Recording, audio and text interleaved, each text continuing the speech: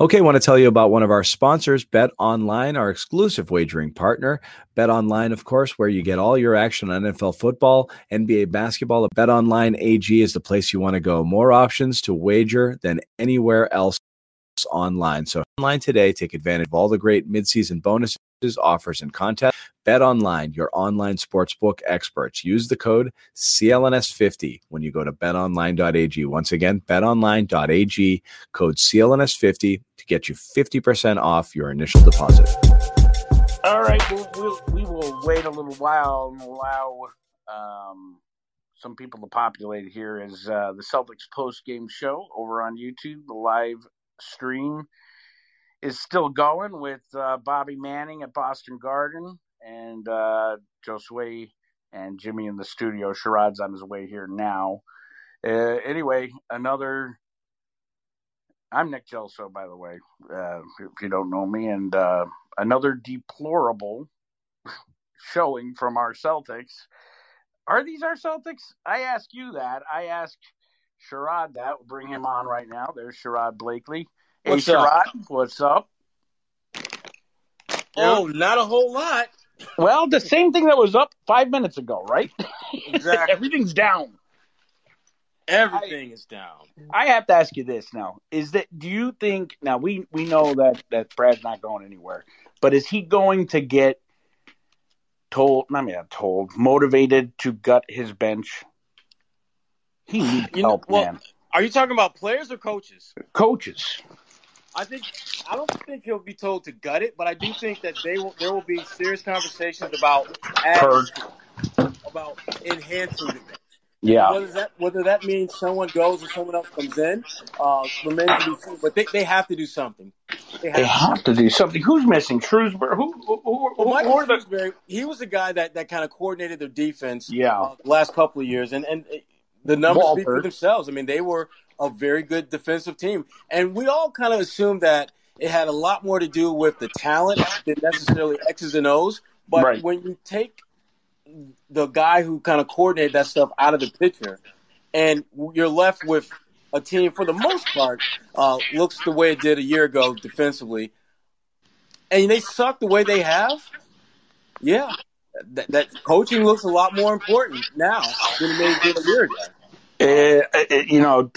It's been my thing, a player coach, not a player coach like Bill Russell player coach, but a player's coach is just so needed to be able to relate to these guys. And I heard Perk's name tossed around, but he just got that huge contract. So we know that's probably not the case. I don't know if he was the right idea anyway. KG ain't going to do it. We all would love it, but he's not going to do it. But maybe Paul. I don't know if that's. We know there were aspirations in the past. Because again, you Paul. I mean, he's such a legend, and I just don't know if he wants to, frankly, go through the grind of being of an NBA season. To be honest with you. Yeah, I would either be, and he's not going to. If he's not going to be a coach, he's not going to be. There were rumors about him, coming in and working with Gorman because they're so close, and Scal's got that down. But having any of them around, Sherrod, I'm a proponent of that. I mean, I think it's missing. There's just something that is, and maybe it's the fans, dude. I mean, there's no fans. It just doesn't feel like Celtics basketball at all. Yeah, but to your point, Nick, though, I mean, there is value in that. I mean, look at the Miami Heat. Udonis Haslem does nothing for them in terms of playing, but his presence is so valuable. Yep. They talk about that every single year. And when you talk to Udonis, it's clear that he is heavily invested in that team's success, whether he's playing or not, whether he has a clearly defined role or not. He's one of those guys that genuinely wants what's best for that organization. And the Celtics, they need to find someone they need help. They need help because what they have now in terms of players, what they have now in terms of staff, it's simply not enough. They have to get some outside help. It's you mentioned Miami, and I talk a lot about culture. Their culture has been phenomenal. Their scouting staff, phenomenal. Yeah. I'm not a Pat Riley fan, for obvious reasons, but he knows how to put together a staff. Let's say that way. I mean, between just the drafting they've done and the recruiting, it's been phenomenal. And they all really seem to like to play there. They do. Of course, playing in Miami, they're having fun. There's a lot worse places you can be than Miami. Well, that's true. And the taxes help too, but no taxes. But it seems like they're having fun. And that's one thing that we could agree on. I think this team, I don't know how many games I've seen them actually look like they were having fun. Right. You know? I mean, even Jason 60 didn't feel fun. It was too pressuresome. It was stressful. Yeah. We're watching that game and we're wondering, is he going to have like the greatest game a Celtics player has ever had and lose? Yeah. And the fact that they couldn't get it done in regulation. I mean, it was a great performance by Jason, no doubt, and one of the all-time greats. But damn, that it seemed like he had to work a little too hard to get that 60 and the win. And point in case with Jason, he looked like it was just a regular game, didn't he? He didn't look excited like he was going for 60. It's just not as you remember Reggie Lewis, Sherrod. That's how he was. He never got really emotional about anything. And you'd almost feel like he wasn't playing hard at times because he was just unemotional. But he was playing hard. And I think Tatum does. I listened to you in the post-game show. I got to say, I agree with you and Bobby, I think, in that regard, where it just may not be Jason's personality. No, and here's the thing. There's nothing wrong with that being the case. I mean, the one thing you want your players to be, in addition to be amazingly awesome, you want them to be authentic. And I think Tatum is one of those guys that he's just not going to ride that emotional roller coaster that a lot of players do. And that's fine. But your roster, you need guys who are going to make that ride, because this game, it's an emotional game. Yep. And you need a balance of guys who can keep things steady Eddie for the most part, but also guys who can elevate their play and be emotionally charged. And maybe most important, can charge up the guys around them. That's where, I think this Celtics team has really, really missed the mark on. They don't have guys who can give them that emotional jolt that I think championship caliber teams that make deep playoff runs, those teams have those kind of guys. Who is that guy? I mean, who's out there that could be that guy? It's everything that the Celtics need. I mean, yes, they need defense. Yes, there are certain things we can identify that are tangibles, but the biggest needs are intangibles. It's attitude, swagger, effort, right? 50-50 balls, the loose balls, right? Dive on the floor. How do you find that? And I don't know who's going to be available, but Fournier isn't the answer there, right? He's not the answer for that, but what he does provide is a viable scoring option off your bench who, if you slip him into the starting lineup, he can give you a good performance there. And he's coming around. He's definitely trending in the right direction. Getting better. But I'm not ready to just kind of put all my chips in the Fournier basket and just say, this is my guy. This is the guy that's going to get us over the hump. I don't think he's that guy, but I do think that he's someone that can help you. But the problem that I think the Celtics are running into is that Fournier is starting to figure out how to do a lot of really good things, a lot of positive things. But the problem, he's on an island unto himself in that regard. In other words, not other than him and Neesmith, you don't really feel many of these guys are trending in the right direction. And that's a problem. That's a problem when you only have a couple guys that are really kind of playing their way into that type of we're getting better as the season progressed kind of role. Yeah, I mean, that is a big problem because you bring in and it did for a moment. I mean, there were a couple games there where Danny pulled the trigger on Tice. They bring in Fournier and whomever else. And Luke Cornett. Who did they bring in? Cornett. Our boy Cornett. I did not know that Cornett's father played for the Bucks. That's just a random fact. But anyway, you bring them in. There's a little jolt, but usually that can become infectious just as much as negativity can, that positive energy, and yet you don't see it. Yeah, I mean, it's weird that we're having this. Here's the thing about the Celtics. I mean, they are a team that has had a clear, defined identity for the longest time, and that identity aligned itself with winning. That's right. Who they were was about winning. And this team has an identity, but it does not align itself with winning. When you play iso ball primarily and you don't move the ball as well as you normally do and you don't defend consistently, which are identity traits of this team, those don't add up to winning. And that's for a lot of fans, and for us who cover this team and follow this team, is the frustrating part. Because the players, for the most part, are that different than the ones that you had last year. And yet this is a very different team. You hear players say that all the time about every year, even if you got the same players, it's a different team. I never believed that to be true until this year. Because looking at these Celtics now and looking at the ones we saw last year, it really does feel like night and day. Well, and you know what? Sure, I'd take that back a bit. I mean, you could go from the first year of Kyrie and Gordon into the next year of Kyrie and Gordon healthy, and it was like two different teams. Like they went on that epic run, without Gordon and Kyrie, and that was the Brad Stevens type play. It was just scrappy, emotional, like totally. And then that's another thing too. I wanted to say the complaining about the refs. Usually that's indicative of the coach. Now Brad does not complain with the refs very much. Yet the Celtics seem to do it quite. You could understand when Big Baby would do it because Doc was doing it all the time. But where are they getting this from? There's so much. We could go all night. You know what though, Sherrod? We got stacking up in here, and we actually have quite a few requests to speak, and I'm going to do my best John Zanis impersonation here. As I'm bringing you on, folks, mute yourself or I'll throw you out because it makes a lot of noise. So mute John yourself. will be like, mute yourself, but Nick is like, mute or I'm going to kick your ass out the club. Yeah, mute or you're banned. No, I'm just kidding. Brady, we're going to bring you up now. You can unmute because you can go right to your question, Brady. What's going on, man? What's up, Brady? Hey, what's going on, guys? What's going on, Sherrod?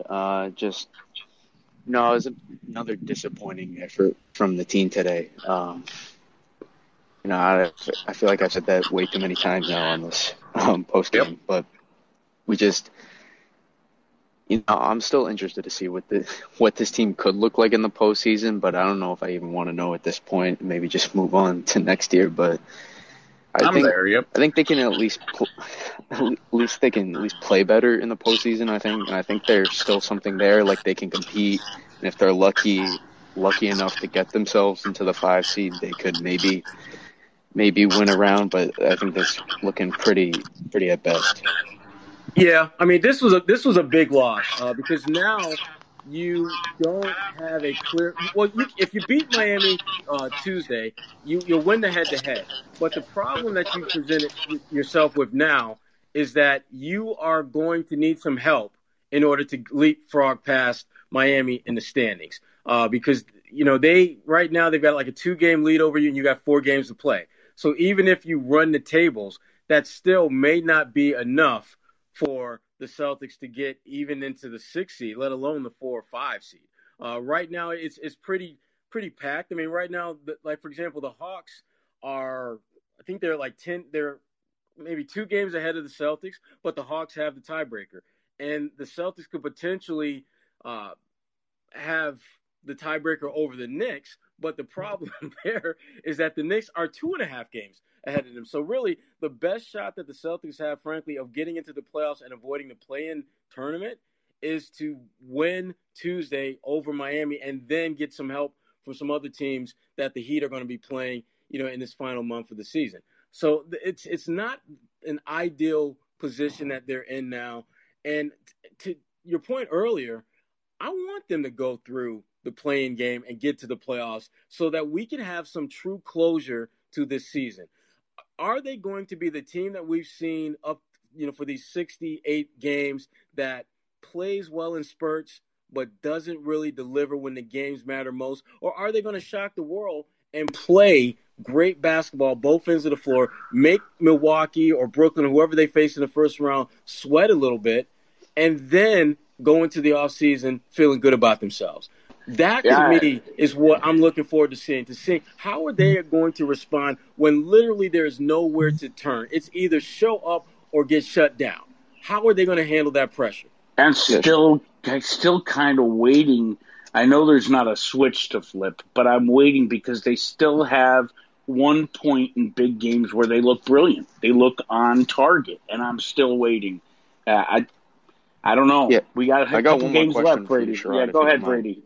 Go ahead. I was just wondering, so we saw obviously what the Miami Heat did last year. Let's say like the schedule kind of benefits them. Miami plays Philly and Milwaukee. They drop one of those when we beat the next game. We find ourselves into the 6 seed or 5 seed or whatever. Do you see there's any chance that this team, if they get healthy and even without Rob, or at least have Jalen healthy, do you think there's any way this team could make like a round or two past, and just make it anyway? The only shot I see of something like that happening is that they get some unexpected breaks that they have nothing to do with. Like if a key player on Philadelphia or Brooklyn or Milwaukee or a couple of key players, get sick, have some type of, short-term injury or, have to go into the health and safety protocol, something like that, then yeah, that changes things dramatically. But if we're talking about just their play catapulting them into another round or two of the playoffs, I just don't see that happening. I just don't see that happening because one of the keys to advancing in the postseason is getting it done defensively. And if there's one thing they've been pretty consistent with not getting done is defending. I mean, this Miami game that we just saw this afternoon was the unquestioned biggest game of the season for them. You win this game, you are strongly positioning yourself for that 6 seed and potentially going up higher than that to maybe 4 or 5. Not only did they lose the game, but they were horrible in the most important game of the season, particularly at the defensive end of the floor. And that, to me, is why I just can't feel good about this team come playoff time, because the one area that you have to be at least average in, is defense. And that is the one area where they have been anything but that this year. Yeah, I agree. Not much to go on it, except hope. Brady, thanks so much, man. Always showing up after every game. I see it. We appreciate it, man. We're gonna go on to. Thank you, Brady. We're gonna go on to. I'm gonna try this. Ore. Yeah, right. Ore, welcome. You got Sherrod Blakely, Nick Gill. So give us what you got. What's up, guys? So, my thing is honestly, like, if this team put the same energy that they did into getting back in these games during these second half comebacks as they did in these trash first quarters that they constantly play, this team could honestly be a 4 seed and maybe, just maybe, a 3 seed, to be honest with you. That's how I feel. Because I feel like in too many games, this team uses all that energy to come back in these games that they should be doing, that they should be using in the first half, which is the most annoying part, is that they have the capability. Because if they play with that same energy that they did in the first half, they win this game, I honestly think. Because I feel like the second half, they played much better, but Miami made a bunch of clutch shots down the stretch and won the game. But I feel like if they played with that same energy in the second half, and they use that energy in the first half and play that way the whole game, they win. They win probably 6, 7, 8 more games this year. Yeah, I mean, their problem is that they can't sustain any good play. They give us 2, 3, 4 minutes of like, wow, that's really good. And then we get 6, 7, 8, 9, 10, 11, 12 minutes of, damn, what the hell are they thinking out there? You can't win when you're that erratic with your play. And again, that's one of the reasons why they are in the predicament that they're in. The fact that they are a team that is teetering on being in the play-in game. And even if they do get into the actual playoffs in the postseason, they're looking at best the 6 seed, with a very slim shot at the 5.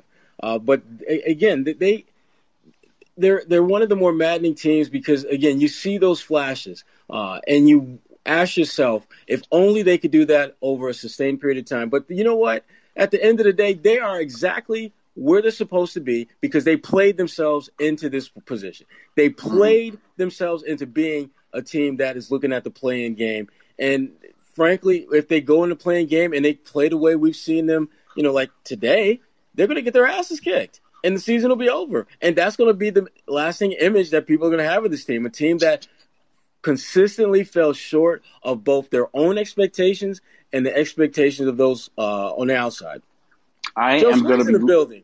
Yeah, Josue's in the building. I'm going to be looking very closely to see if these guys are, or who of them are going to play in the Olympics. I know that's probably not a popular thing to say, but if ever these players needed rest, it's this cycle. I mean, it's just been so messed up. I don't even know what month it is. Josue, you think they'll play in the Olympics? I hope not. That's not a stupid thing to say, Nick. There's nothing wrong with that. I mean, yeah, these guys need rest. If I'm Brad Stevens, I don't want that. I don't want that happening. Yeah, for sure.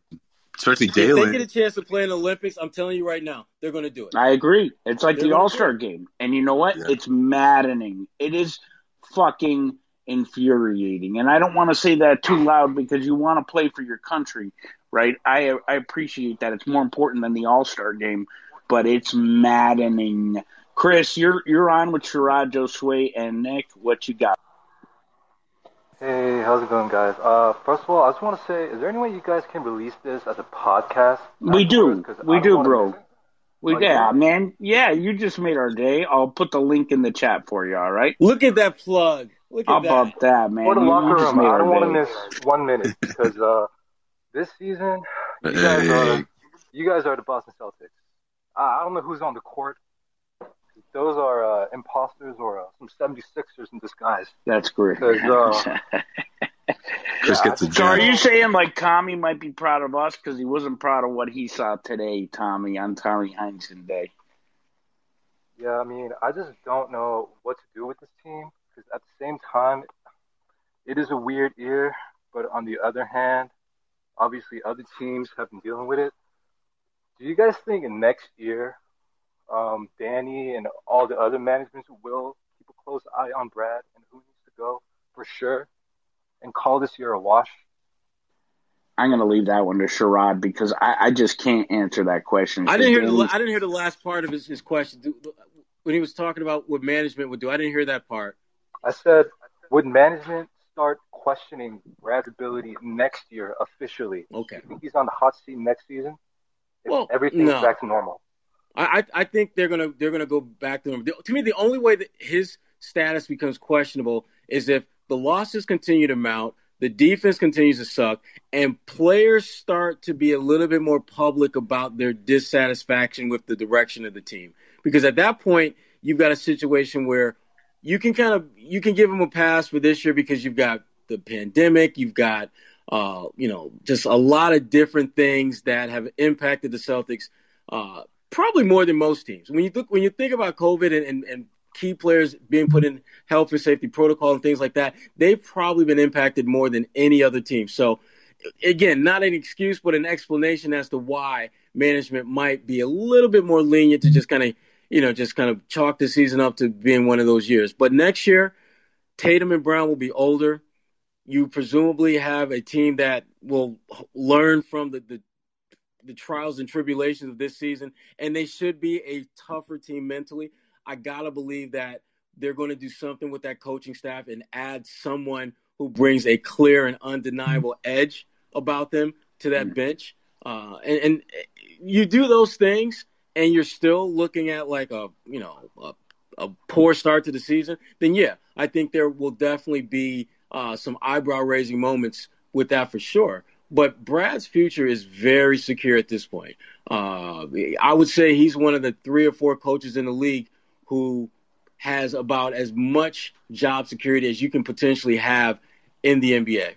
Not to mention, if they were to part ways, they wouldn't even hang up the call with Danny and the phone would be ringing to hire Brad, whether it's college or it's pros.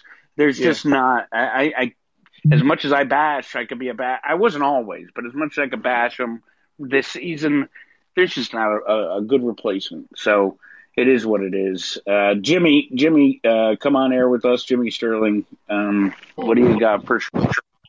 What's up, Jimmy? Hey guys, how y'all doing? Good. What's going on? Good. All right, man. I really think that Draymond Green could fix this team. Oh. Yo, Jimmy, I would love that, but his heart, you know where his heart's at, man. But yeah, good call. Yeah. Yes. So Draymond Green, I would go ahead. No, you go ahead, Jimmy. You got the floor. Okay. I would route Kimba to maybe Orlando, since they have so much cap room now, since they got rid of Gordon, Fournier, and Vooch. And I try to bring Green in and swap him and send Smart to the Warriors. I like, and I also think it's time for Ainge and Brad to go. Also, thanks, guys. I like Draymond. Thank you. I mean, I'm one of the few people. Even when Draymond has those games where he has like 12 rebounds, 12 assists, and 3 points, I love that. Because the thing about Draymond, he knows what he can do and what he can't do. He's not a scorer. He's a facilitator and a rebounder and defender. That's his job. That's why he's making big bucks. And he doesn't really have many games where he tries to get away from that. But I just can't see any way that Golden State would ever part with him. Or back up, I can't see why they would part with him at this point, unless he went to them and said, "I want out." And I just don't think that's going to happen. Especially knowing that Clay is going to be back in play next year. Hell no! Yep. I think he's probably trying to bring the band back. Thinking that when I get Clay back, you know what that means? That means I got another cat that I can drop dimes to. Oh, hell no. Look, he, like most NBA All-Stars, loves Jason Tatum and loves Jaylen Brown, but no disrespect. If you are playing with Steph Curry and a fired-up Klay Thompson and you have a choice, nah, you're going to stick with Steph and Klay. And that's not a knock or shade on Jaylen and Tatum, but damn, Steph. I mean, you're talking about Steph, arguably the best shooter to ever play the game, and Klay Thompson, one of the more underrated perennial all-star types who gets it done at both ends of the floor.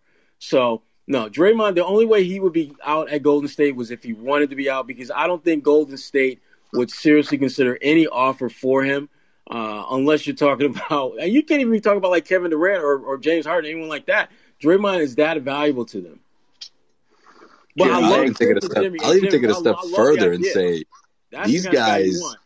All right, Jimmy, hold up. Go ahead, Josue. Oh, my fault, Jimmy. I just want to say I'll even take it a step further and say that dynasty that Golden State had, that run. I mean, for legacy purposes, like you don't want to go anywhere if you're Draymond Green. Like Klay's coming back. I mean, these guys trying to get the bands back together. And prove to everyone that they still got it, you know, that they can get back to the top. They're not trying to kick you out either. They ain't trying to kick you out. So no. Right, yeah. They ain't trying to kick him out, you know. Which obviously that was a conversation that people were talking about, or at least speculating when they still had Kevin Durant around. But he's gone. Everyone got their money. Everyone's paid. Everyone's happy. They're just trying to get back to the mountaintop and show everyone that they still got plenty left in the tank. And you know what? As much as they have altered the style of play, and I know a lot of fans love it, I particularly don't love that 3-point fest. But the fact that they are staying at home, I mean, even through the losing years, seeing Durant leave and the injuries, you got to give those guys credit. They're legacy players. They don't exist anymore. You know, right? So, Dave, we're gonna bring you on now. Thank you, Jimmy.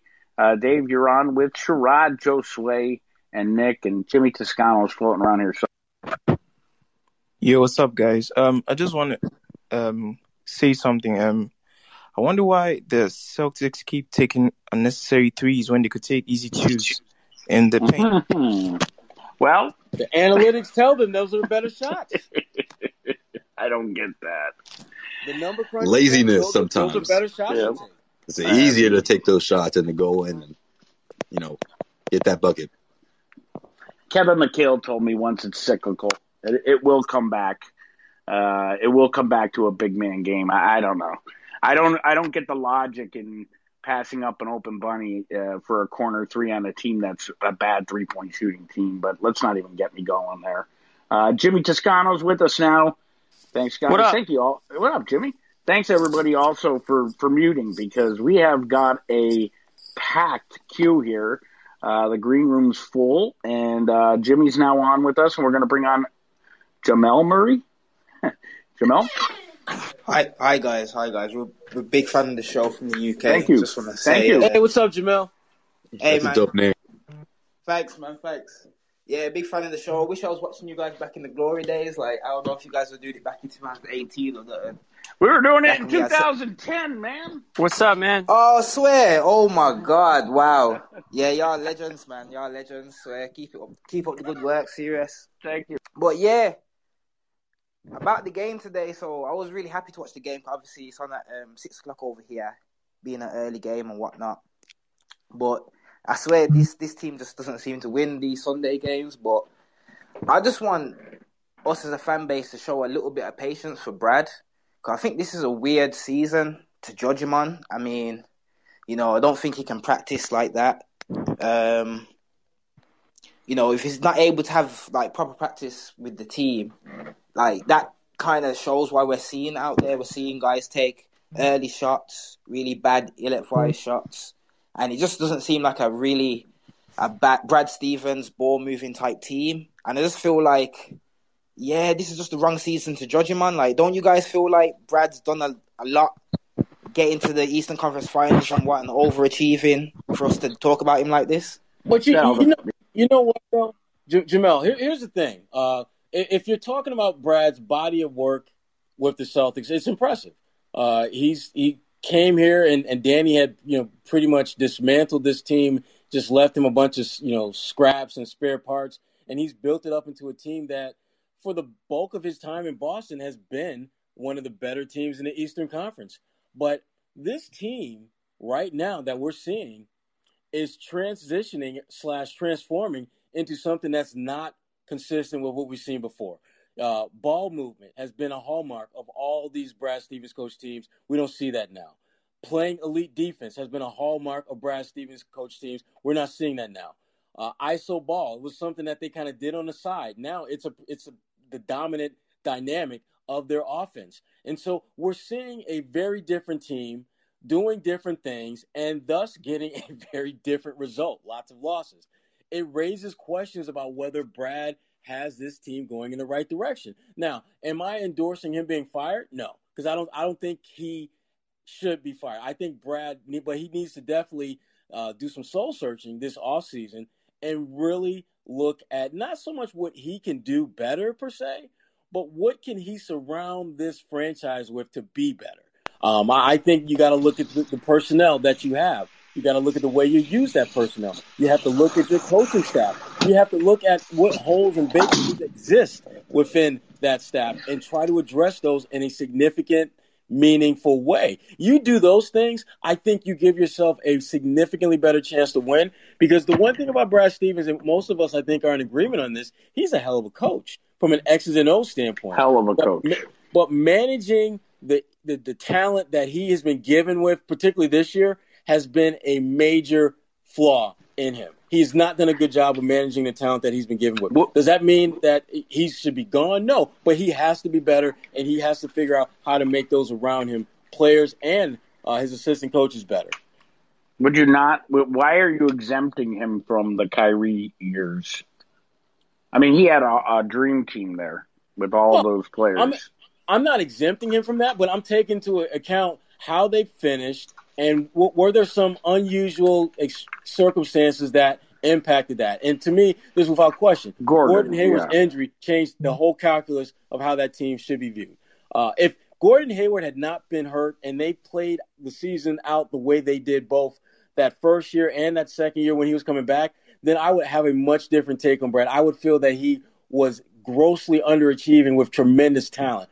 But with Gordon Hayward, who was such an integral part of what they were looking to do, they had to figure it out on the fly. And his inability to just play at the level that he was accustomed to because of that gruesome ankle injury, it accelerated the growth curve of Jason Tatum. It accelerated the growth curve of Jaylen Brown. And so those guys got opportunities to shine much sooner than they would have because of Gordon's situation. For Brad, that meant that the way that you envisioned all of these pieces playing out, you had to tweak that on the fly. And I thought for the most part, he did a pretty damn good job of that. Yeah. Oh, yeah.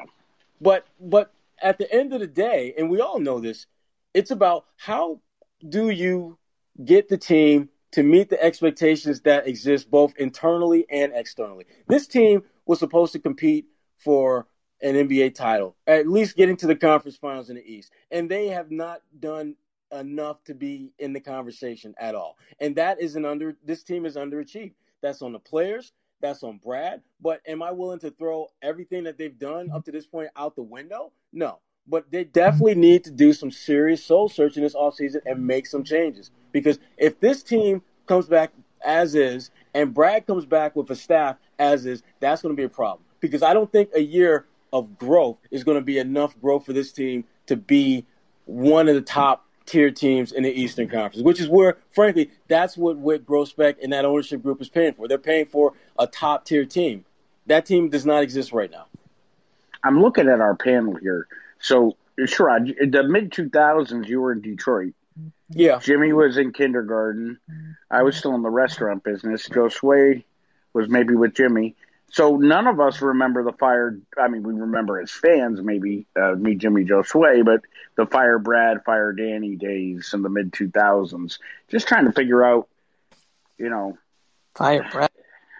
Not Brad, I'm sorry. Fire Danny, fire Doc. Oh, I remember those days. That was 2008. Well, you remember as a fan. Yeah, that was 2007. It's seven. Yeah, 7 or 6, yeah. 6-7. I mean, they were chanting MVP and everything else. I mean, things just seemed bleak then. Red had died, and it seems like there's some parallels. Only this team has, although that team had talent, right? You had Pierce and Jefferson.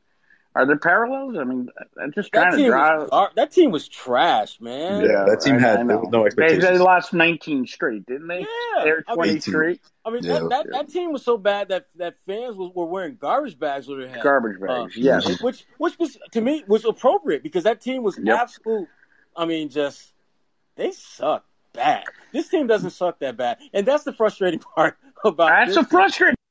Yeah. That team was bad. This team should not be 2 games over 500 bad. They're talent-wise, they should be better. Where'd you have them the start of the year? Where'd you have them finish? I thought they finished in the top 4. I thought they finished if things worked out the way that they thought they could, and a lot of people thought they could, maybe they could get up to that number 2 seed. I thought they would probably be 3 or 4 though. Jimmy, Joe Sway, where'd you go? Joe Sway, I was spot on. I was 4 or 5 around there. I said no more. I said maybe 4 at the absolute best, but yeah. 4 or 5 what now? We're talking about what? In the beginning of the season. You're never paying attention. He's not paying attention. In the beginning of the season, this is what happened. In the beginning of the season, and it's all on tape, our pregame predictions, I was very low on the depth of this team. I thought so. And I had the infamous Pacers roster is better than the Celtics roster, which I got a ton of shit for. Yes. Now, obviously, Pacers have had a tough season for, they've had, TJ Warren went down right off the bat. Their coach, obviously, as we've come to find out, talk about a coach that just didn't connect with his players. The Pacers are on another level than any other team, apparently, and they've made some trades. So their season's kind of gone to shit. But the point I'm trying to make is that I was pretty low on this team. Doesn't mean I was low on Tatum and Brown. It was just I was low on this team, and it turned out to be pretty true. I thought the Celtics were a 5 seed going into the season, and I was, I thought that was a pretty low expectation, but it turns out they still are worse than that. So I'm still slightly surprised at their record. I thought that they would be better than this record, but I didn't think that they were a top 2 team in the East going into the season. The record is disgusting, but what's more disgusting is what's going on the court that's pushing the record, right? I mean, it's just like a lack of everything. Mark LGM, you can unmute now, brother. Get in on the action here. And where did you have this team first at the beginning of the season? Yeah, I had a team basically, like you guys are saying, that 4th, 5th, 6th type of seed. I didn't have much hope coming into the season with just Kemba not being himself, and I don't know. I didn't have that much hope at this year as well, like you guys were mentioning. Mm-hmm. What's on your mind, brother? One thing I was thinking. I have a couple things. One thing is we need to get a Tom Thibodeau type of defensive coordinator on this staff because man, this defense is horrendous, and it's just really, really being pretty bad. But another thing is, and I'll let you guys talk and listen to you guys. Man, I really wish. I think the time has come where we have to make a decision on Danny Ainge, man, and just have to. No. He's been. Why no? What do you mean no? I don't see how you could possibly. Let Mark finish. Go ahead, finish, Mark. All right, my right. bad. I actually thought I was muted. Oh no, it's no problem. Yo, One Nick, thing be is careful he with picked. that, all right? Be careful with that mute button. He did get Jaylen Brown and Tatum, so props to him on that. I give real props, and it was an awesome trade for the Brooklyn trade. But man, these Grant Williams picks, this bench is so young. We have Waters, Taco Fall, no veterans, and it's just eating up. It's killing the team, and man, I don't know. I'm kind of disappointed on that, to be honest. You know But what's really I don't know who killed would them? replace them would be the question. I don't know who would replace them. So it's tough to say, but I'm just really disappointed on our late lottery picks, which I know have been unlucky because of the teams Sacramento and Memphis playing good. It's bad luck, but yeah, I don't know. I'm pretty disappointed how soft the team is, basically. And I'll listen to you guys. Thanks a lot. Yeah, no, Mark. You know what really I think has hurt them more so than the Grant Williams and some of those late round picks. It's the veteran free agents that they tried to bring in who have not panned out. You look at this particular year when you look at Teague, who's not with the team anymore. You look at what Tristan Thompson and you know Tristan has had some good games, but if you're looking at his overall body of work with the Celtics, he hasn't been nearly as impactful as I think they anticipated or were hoping he would be. And so, as you start analyze the teams that are kind of gearing up for the postseason, and they have their stars, but they also have that second tier veteran player who's been through the wars, been through the battles, and is frankly stepping up and giving teams what they need now when they need it. The Celtics don't really have that. Fournier has played well of late, but again, last 4 games he's been really good. Before that, not so much. Tristan Thompson, up and down. Jeff Teague, no longer in town.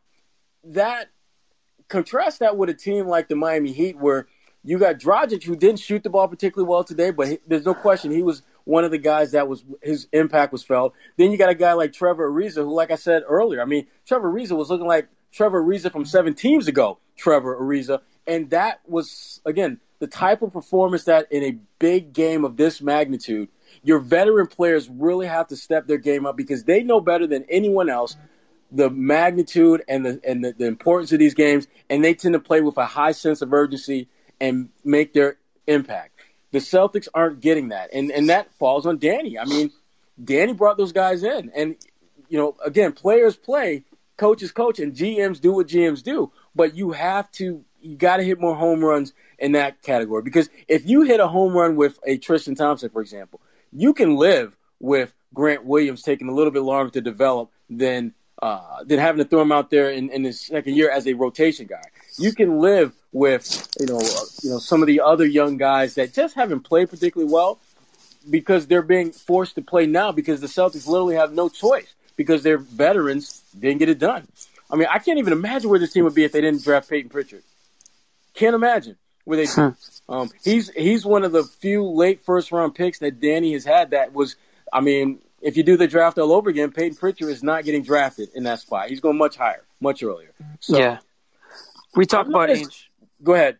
No, you can finish. Sorry. No, I was just going to say I think Danny definitely, kind of like Brad, has to do a better job. But I'm not quite at the point of moving on from him because again, I think that he's got to do a better job of hitting with the non-draft additions than the draft ones because those are the ones that really win you championships, not so much the rooks. Yeah, I think when you talk about Ainge or any GM, you have to talk about him in different categories. Like I'm actually okay with Ainge the drafter because we've talked about this in the show on Locker Room and on YouTube a bunch. He's hit on the absolute players you have to hit on. So the ones at the top, he hit on Smart, he hit on Brown, he hit on Tatum, right? So if you miss on a guy at that point, then that's when things really start to unravel, and that's when you start talking about, firing this guy or that guy and, big changes. But we can all agree that, whether or not these players frustrate you at times, he hit on those players. When you get later into the draft, it's a crapshoot. There are players. Typically, there's 1 or 2 players every year that falls in the first round, and one team ends up with them. It feels like the Spurs are a team that always does, or whatnot. But Danny Ainge, I think he's hit on some recently. I think he hit on Robert Williams. I think he's hit on Pritchard. We talked about. He hit on Rozier. He's hit on It looks like Neesmith's going to be a player, and that was a player that was drafted in the middle of the first round. So you can't just judge them based on draft picks, too, right? I'm not. That's the first aspect of it. Right. So then you want to go talk about what Sherrod's talking about, which is now we're talking about free agency. Well, that's where all the questions lie, because not only the players that he has signed to sort of play that, bench role or that deep rotation role, like recently, like a Teague or a Tristan Thompson. I don't put too much stock in Teague, minimum money type player. Just, it didn't work out. Maybe there's another player available. But the Thompson signing doesn't look to have been a great fit. But the ones that you really have to look at are the big ones. How much blame do you put on him for the Kyrie Irving saga, or the way it ended with Al Horford, or the way it ended with Gordon Hayward? Because those three players, them leaving, are the reason why you are what you are today. The design was never for Kyrie Irving to leave, right? So how much blame do you put on Danny Ainge for him trading for Kyrie Irving and probably disregarding what maybe some of the word was on Kyrie? I'm sure there were some people out there who knew the type of person that Kyrie Irving might have been. Not so much the player. I think he fell in love with the player and kind of took a stab at hoping that Kyrie Irving would fall in love with Boston and want to play here. Well, that didn't happen. So do you blame Ainge for that? Some people would. Some people would. Some people absolutely would. The alternative was keeping an injured Isaiah. I mean, you couldn't keep an injured Isaiah Thomas. But you also could have traded Kyrie Irving at some point before you. Well, I don't know who would have taken him. It was on a 2-year? Well, somebody took Evan Fournier as a restricted free agent. And it was the Celtics. I don't think he had much choice. I mean, at this point, you have to do something. I can't put Evan Fournier and Kyrie Irving. Me either. Just giving you an example of a player that was on the recent example of a player that was on last year's deal, and a team took a stab at him in hopes that they could get him to re-sign. So my point is, I can guarantee you this. There was a team out there that would have traded for Kyrie Irving while he was in the Celtics. So don't tell me that there wasn't a team that would have traded for Kyrie Irving, because I don't believe it. But then why are you blaming Danny Ainge for trading for him? I'm saying, how much blame would you give Danny Ainge for not trading for him if he had an inkling that Kyrie Irving wasn't going to resign? There was a lot of people out there. Don't forget, at the All-Star game, that whole infamous video of Kyrie Irving talking about two max free agent spots. There was a lot of word trickling out that Kyrie Irving wasn't maybe thinking about resigning here in Boston. Danny Ainge stuck with him and hoped that he could get him to reconsider. He didn't. So do you blame him for that? You certainly could. And then do you blame him for the last thing is just the Hayward situation. But go on. No, I was just going to say, hell, I would not blame him for that, because I would have been more bothered by that if he had 1 year left. But he had 2. You were going to get 2 cracks at convincing him to stay long term. And that rarely happens in the NBA when you're talking about a player of that magnitude being put on the move, being that young age-wise. So it was a great trade at the time, but what we didn't know about Kyrie Irving was, I think, he was a little different. I wouldn't call him a head case, just a little different. Well, he's a little different, but it's not so much acquiring him. It's Danny Ainge maybe at some point realizing that this Kyrie Irving fit isn't going to fit, and maybe I need to see if I can get something for him, because he lost Kyrie Irving for nothing, he lost Al Horford for nothing, he lost Gordon Hayward for nothing. So these are the original question was about Danny Ainge. I'm saying if you want to question Danny Ainge, that's where I would probably put the questions, not so much in the draft. I put the questions on James Posey and Tony Allen. I don't think he's done anything wrong in the last couple of years. I exempt him. Danny Ainge. I mean, I don't know why everybody... What are you saying? Why will we blame Danny Ainge when he's given... superstars. The Celtics, before Al Horford, couldn't get a free agent. In the last 5 years, how many have they brought in star-wise and have had left? Now, how much of the GM is to blame for that? I mean, how much interaction does he even have with these guys? I mean, that sort of opened the floodgates if you think about it. I don't know if it was by design, but signing Al Horford, that was huge, and it sort of, I don't want to say put the Celtics on the map, but it was sort of like, okay, that's a team to look out for, that's a team to look out for. And eventually, obviously, I don't think Gordon Hayward comes to Boston if Al Horford wasn't signed. Well, we are packed with people who want to talk. So I'm going to go to Emmanuel now. We'll go around the horn. Emmanuel. Hello, guys. Appreciate it for letting me talk. What's up? Yeah. So I have like 2, points I want to kind of hit real quick. One is Brad Stevens, and the 2 guards that we have in Kemba and Marcus Smart.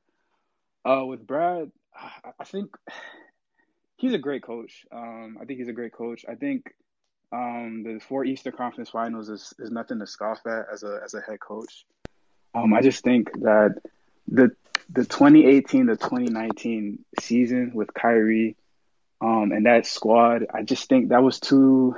And then last season with the Eastern Conference Finals debacle, and then almost getting outcoached by the Raptors and Nick Nurse, I just really feel like, I don't know. I just don't feel he's the coach. I don't know. I think the question that I keep asking myself is he going to be the coach that gets us to banner 18? And if you can't get to the finals, especially last year, and you can't get to the finals with the 2018-2019 team, I just really don't see how you make it.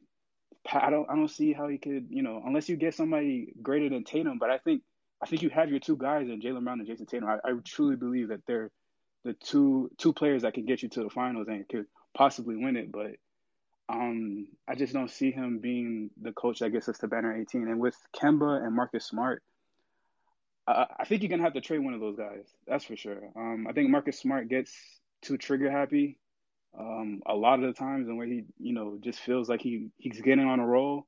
I think he needs to understand his roles, and I think that's a problem with Brad too. Yep. I don't see the defined roles yet. I see that Tatum's number one. Obviously, I see that. I see Jaylen. I think y'all talked about it today, where you have to kind of not motivate Jaylen, but kind of push him on into being like one of those guys. Because I see too many times where Jaylen is just like sitting, especially last year. And I know I keep saying Eastern Conference Finals last year, but like last year there was times when Jaylen Brown was just in the corner, and I don't understand that. I just don't. And where Marcus Smart and Kemba Walker, I think Jaylen Brown has been number 2 since the Eastern Conference Finals, and I honestly sometimes he's just sitting out in space. I just don't understand that. But that's good takes. Go ahead, Joshua, you want to comment on that? Thank you, David. Or Emmanuel. Appreciate it. Thank you, Emmanuel. Joshua, you have a comment on that? Hey, Nick, you got me? Yeah, I got Bobby. Go ahead, go for it, bro. Well, I was going to hit on that because you know how big of a Brad fan I am, Nick. Yes. What I ultimately have to say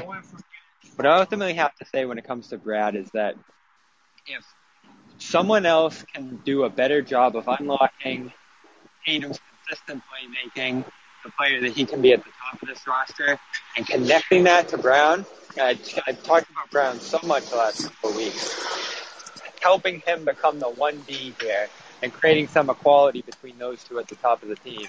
If there's someone better suited to do that, I'm fine with moving on from Brad. It's just, who is it? I don't have a clear vision of who it is. I've heard a lot of ideas thrown around, and there probably is someone who can do it. So I think it should be considered.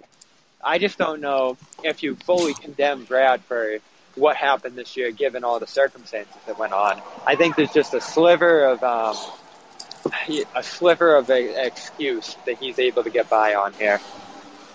And Bobby wrote a great column on this on SB Nation Celtics blog. Bobby, do me a favor though, mute, because you're at the Garden and it's loud. Unless you're not okay. He did. Yeah, I mean, no, that sounded like the city, Nick. I think it sounded like the T. Actually, I thought it was the T there for a minute. I think he's out. All right, we're gonna keep going. Hit on David Hall. You're next, and then Eric. Alrighty. Well, just from watching the team today, David Hall's been waiting. I thought he. Dude, I was you see how many people are waiting? I was waiting. We have. Yeah, but he was waiting like he was like up. Thanks, Jimmy. Thank you. Well, I just wanted everybody to think he was a host too. I mean, David's in every game. Hey, So go. I can join if you want me to. Go. No, just after watching the game today, and just from an X's and O point, seeing us run all this motion plays for the wings, and it's not working. I was wondering, like, what happened to the old days when we actually had player movement, ball movement, and actually passed the ball, and came from defense to offense, and now it's mostly our offense has to start our defense now for some reason. And I'm just wondering if Brad really has them connected, or the team just need more practice time together, or are they really just confused out there? Because even on the defensive side, the rotation, they're not making the right rotations. They're not getting over. They're not getting helping out. They're not hedging. So I don't know. I just wonder, like, what's up with the X's and O's point of view, what it looks like with Brad out there. Let's throw that to Sherrod first and Bobby. Sherrod. Well, that's a great question, and to me, it's one of the many mysteries with this team. When they move the ball, when the ball touches the paint, when they attack, they're better, and yet they don't do it enough. And the only thing I can think of that is an explanation for why that is because it's just easier to do ISO basketball. It's easier to jack threes. It's easier to not play defense. And that's one of the concerns that I have with this team right now is that they tend to lean towards doing whatever is easy, forgetting that for them to get to where they've been the last few years, shit was hard. You had to be really good teams. You had to play really well. And most important, you had to play connected with each other. And we're not seeing that. We're not seeing that with any kind of consistency. And I don't know if that's a Brad Stevens thing. I don't know whether that's a culture thing. I don't know whether it's a specific player or two type of thing. But what I do know is this. They don't play hard enough long enough. And that is their identity. And when you go into the playoffs with that as your identity, chances are pretty high that you're going to get your ass kicked. Well, you know what struck me on that question, Sherrod, is that when Carson Edwards came in this game, at least in that third quarter, did he get the ball? I hear that too. I hear that somewhere. It's not me. I'm not. It was like the Naked Gun. It was hilarious. Yeah. Oh my I would God, blame Joe Sway. I think that's Joe Sway too. Hey, sometimes you just gotta, you gotta run in the bathroom. I'm blaming Perk. He would be doing. You gotta open the valve. Just open the valves. All right, Bob, proceed. What was the question? So no, I was saying when it comes to the ball movement, I found it so surprising that they put Edwards into the game and didn't get him the ball for that whole third quarter stretch that he was in there. Finally, he got it in the fourth on some kickouts and took it himself in transition. But I feel like the biggest problem with ball movement is you have so many guys coming in and out. You don't build a chemistry between a lot of these lineups, and part of that's a Brad thing, part of it's an injury thing. But at the same time, it's what Sherrod said. If you don't have the trust from the top players, they're going to think it's easier to just take it themselves because they're the ones that are in control and they're the ones that know that they can get. Right. Because like right now, Bobby, I'm watching the Knicks play the Clippers, and my goodness, everyone on that New York team is flying around, getting deflections, making things happen defensively. And they're not a good shooting team, but they shoot a pretty high percentage because they work their asses off. That's what effort does. The ball rewards effort. When you don't give it, you don't get it back. Plain and simple. I saw that a lot early in this game, Sherrod. I saw Tatum getting trapped in those corners, dribble, and not able to release it. And in worst cases, he turned it over. And that was a big problem early this game. Ball control is the biggest issue with this team. If you had to rank them all, I think it's indisputable that facilitation, ball control, just ball handling as a whole is the biggest issue on this team. Yeah, I agree. Even today, just so many times, just head down, dribbling. I mean, Marcus Smart did like a 360 turnover charge. I saw Kemba lose the ball in transition a couple of times, or at least one I can recall. So you're right. I mean, these guys, sometimes they just have it in their heads that they're going to do one thing, and then they do it to a fault, and it leads to a turnover more often than I'm going to pass the hosting duty off because all of a sudden my screen went completely blank, locker room a little glitchy. So I can only see the hosts right now. So, Jimmy, can I pass to you and then I'll back out and come back? Yes, sir. All right, sir. Because the queue is full and I can't see it. Wow, I got all the power right now? Well, I don't. Why did I do this with him? Oh, damn. Oh, fuck. Damn. Oh, God. With great power comes great responsibility. Oh, boy. I'll be back. Well, Eric's been waiting, so this is an easy one. What's up, Eric? Hey, guys. How we doing? Thank you for having me. You got it, bro. Thanks for coming on. All right, so I just have two things I want to say. The first is, if the Celtics want to move on from Kemba Walker, do you think he has raised his trade value due to like how consistent he's been playing? And I also just wanted to say, Sherrod, I'm also watching the Knicks game, and I'm just so jealous of their energy. I'm telling you, you see what I'm saying though? It's real. That's real. I know, it's insane. I don't think the Knicks are very talented, but they play so damn hard, and that's their talent. I agree completely. And that got me thinking about the Knicks now. My bad. Yeah. Eric, what was the first half of that question? Do you think Kemba raised his trade value now that he's been playing consistent and looks healthy? Sure. What you got on that? I think that teams aren't any more or less intrigued by what he's playing because he's healthy now, but teams understand what went into him looking better. Load management all season long. Not the most ideal way to play a max player. Now, obviously, you get a team like the LA Clippers and what they've done with Kawhi Leonard and to a lesser extent, and it's worked for them. But Kemba, I just don't know if teams are willing to give you anything of significant value for him right now. And to me, that's what it ultimately comes down to. Can you get something of value for him? Because if you can't, then there's no point in making the move. Kemba, I think he's good enough to where he can help you. I think he's good enough to where he can be a very good player in this league still. And if I'm going to move him, I got to get something that's going to significantly help me. Because if I feel the trade is just kind of a lateral move, to me at that point it doesn't make any sense.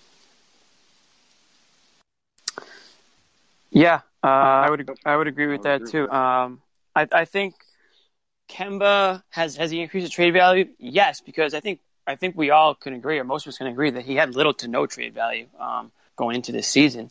You're talking about a guard that we all had no idea if how effective he was going to be, when he was going to get back on the court, if he would look the same again. And certainly over the last half of this season, we've seen the more typical Kemba Walker. I'm not saying he's 100%. I'm going to give it to say that he's still not playing back-to-backs, but you look at the 5 games, he had a 20-point game or two. So I think in that sense, he's definitely raised his value to the point where he's not just not just a big contract. He's a player that certainly can contribute. He has leadership qualities. Oftentimes this year, I've thought of him as the leader on this team. We always talk about Tatum and Brown, but for me, he rise to the occasion way more often when really needed than some of these younger guys have. And I think that's the real issue this year, is that I don't think these young guys are necessarily ready to lead. They might have the ability to lead someday, and they certainly have the talent to, but they're relatively young still, and they might just not have that quality yet. Might be something that they still need to acquire. I think Marcus Smart has it to an extent as well, but for me, Kemba Walker has that additional value to him. Now, what that could get you in the offseason, I'm not sure. I mean, he still makes a lot of money. He's still considered damaged goods, I think, to an extent. So I don't really know what that's going to do for the Celtics. Jimmy, yeah. Am I being petty that I am just so?